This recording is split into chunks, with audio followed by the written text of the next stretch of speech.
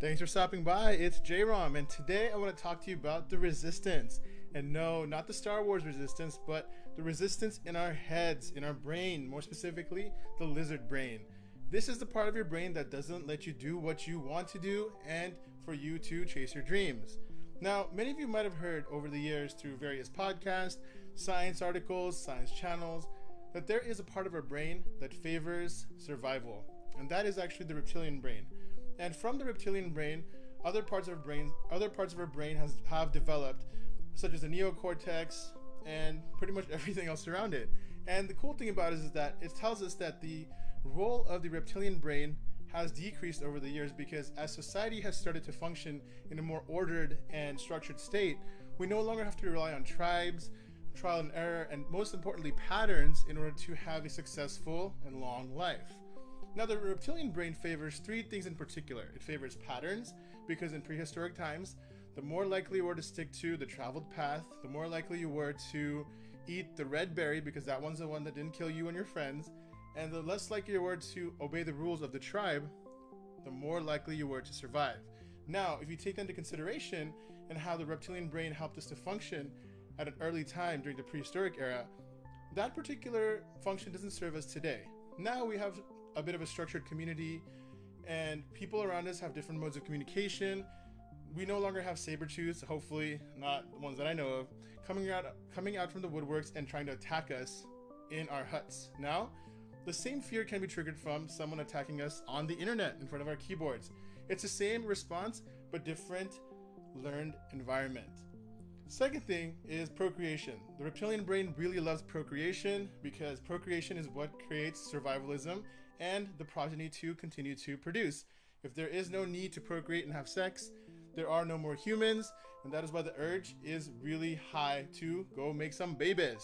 And there's a reason why Usher and all these R&B songs are so fire, because they help you get in the mood, and it really caters to that really instinctual part of our beings. So two things so far: patterns. Reptilian brain favors patterns for survival, procreation, and also self-servicing. This part of the brain is very selfish. If you think about a chicken or an actual lizard, animals live a very different life than humans. Humans have self-awareness. We can be aware of our thoughts. Versus animals. Animals kind of live a day-to-day life and don't have a particular set of rules or obligations to the society around them. We just tend to love them unconditionally, whereas the reason why we have, I guess, dominion or a little bit of superiority over them in terms of control and seeing the world, is because we have the ability to be self-aware, to be monitoring. They have the ability to monitor our thoughts. Now, the reason I talk about the reptilian brain so much to my friends and my family, and you, of course, my homie on the other side of the mic, is because I want you to understand it to the point where it doesn't control your life anymore. You're able to understand that, hey, this is a part of me that was important for survival many, many, many, many years ago, but today that is not serving the purpose of survival. In fact, it is hindering you from growing into the better version of you, the part of you that the neocortex and the limbic brain understands that needs to be changed, because as the climate change, the economical climate of the environment we live in, we no longer need to have berries to exchange for fish. We don't have to exchange fish for oranges, or we don't have to have sex with the chief's daughter to have kids or the right to live in the village. It's a very different social structure. We have to unlearn these conditions, and the most effective way that I tell you to do this, or that I've learned from my mentors, is meditation. Meditation keys into one very strong aspect of your personality, and that is the ability to monitor your thoughts, your self-awareness. If you are aware of how your brain is thinking based on any particular event, then you will be able to change that behavior and thought. So let's go over that list again really quick. The reptilian brain, it wants to eat, it wants to sleep, and it wants to bang. And that is the reason why the reptilian brain is both awesome and kind of like childish, you know? I mean, some people that I run into on a daily basis, you can tell that they kind of go with the impulse, go with the emotion, let their reptilian brain do the thing. But we cannot be reactive. I mean, sure, you can, but to be reactive means you are relinquishing controls of your brain and your personality that can make you a better person. And what do I mean by a better person? Well, it doesn't mean that you're tied to a particular set of morals, beliefs, or values, but rather it means that you are able to focus on and pretty much express parts of your soul or your being that perhaps your reptilian brain is holding back. To be a better person means, in my words, to be a better version of yourself to express to the world. Because you have within you certain gifts, experiences that are unique to you, and the world needs to know that. It is through interacting with one another, through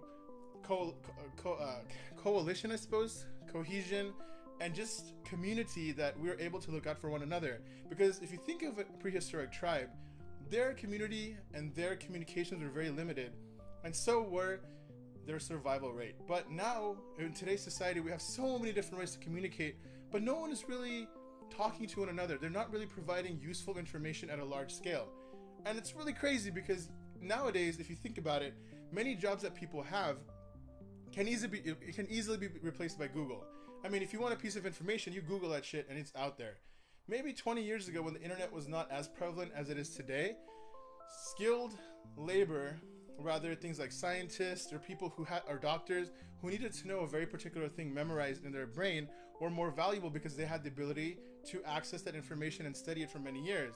But as society goes on and it's changing into a more information and digital age, you will see the decline of these jobs and the importance of these jobs decrease. And this is pretty much what happens during times of economic recession.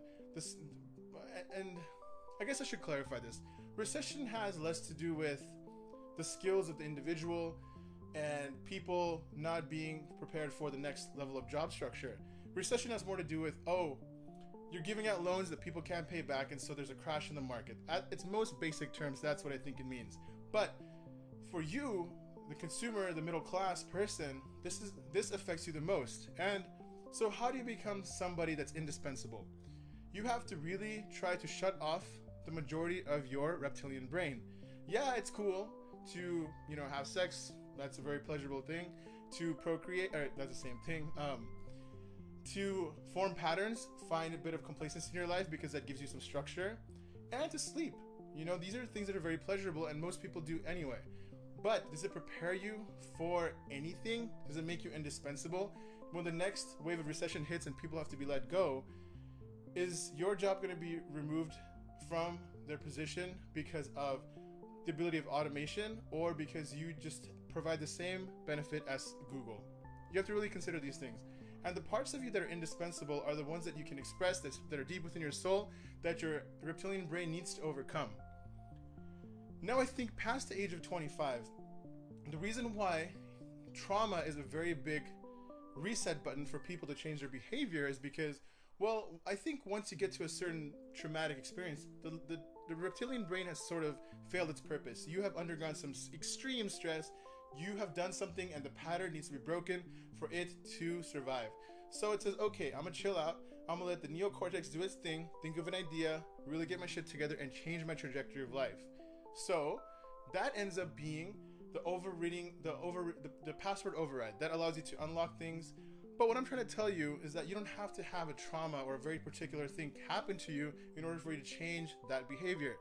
Whereas most of the time, that behavior change is you just quieting the reptilian brain, focusing on the neocortex, what you're meant to do, create your artwork, tell your truth, express it no matter what anybody says, and put it out into the world. So, the resistance used to serve a purpose, our reptilian brains used to serve a purpose, but you have to understand, you're not a chicken. You're not a lizard. A chicken isn't the literal animal. You are a human being who has the ability to be self-aware, use that gift, express yourself, quiet the reptilian brain, and I'll go over more episodes on how to do this, and be your awesome self and contribute to society and become indispensable. Thanks for tuning in. It's J-Rom again. Catch you in the next episode. Take care.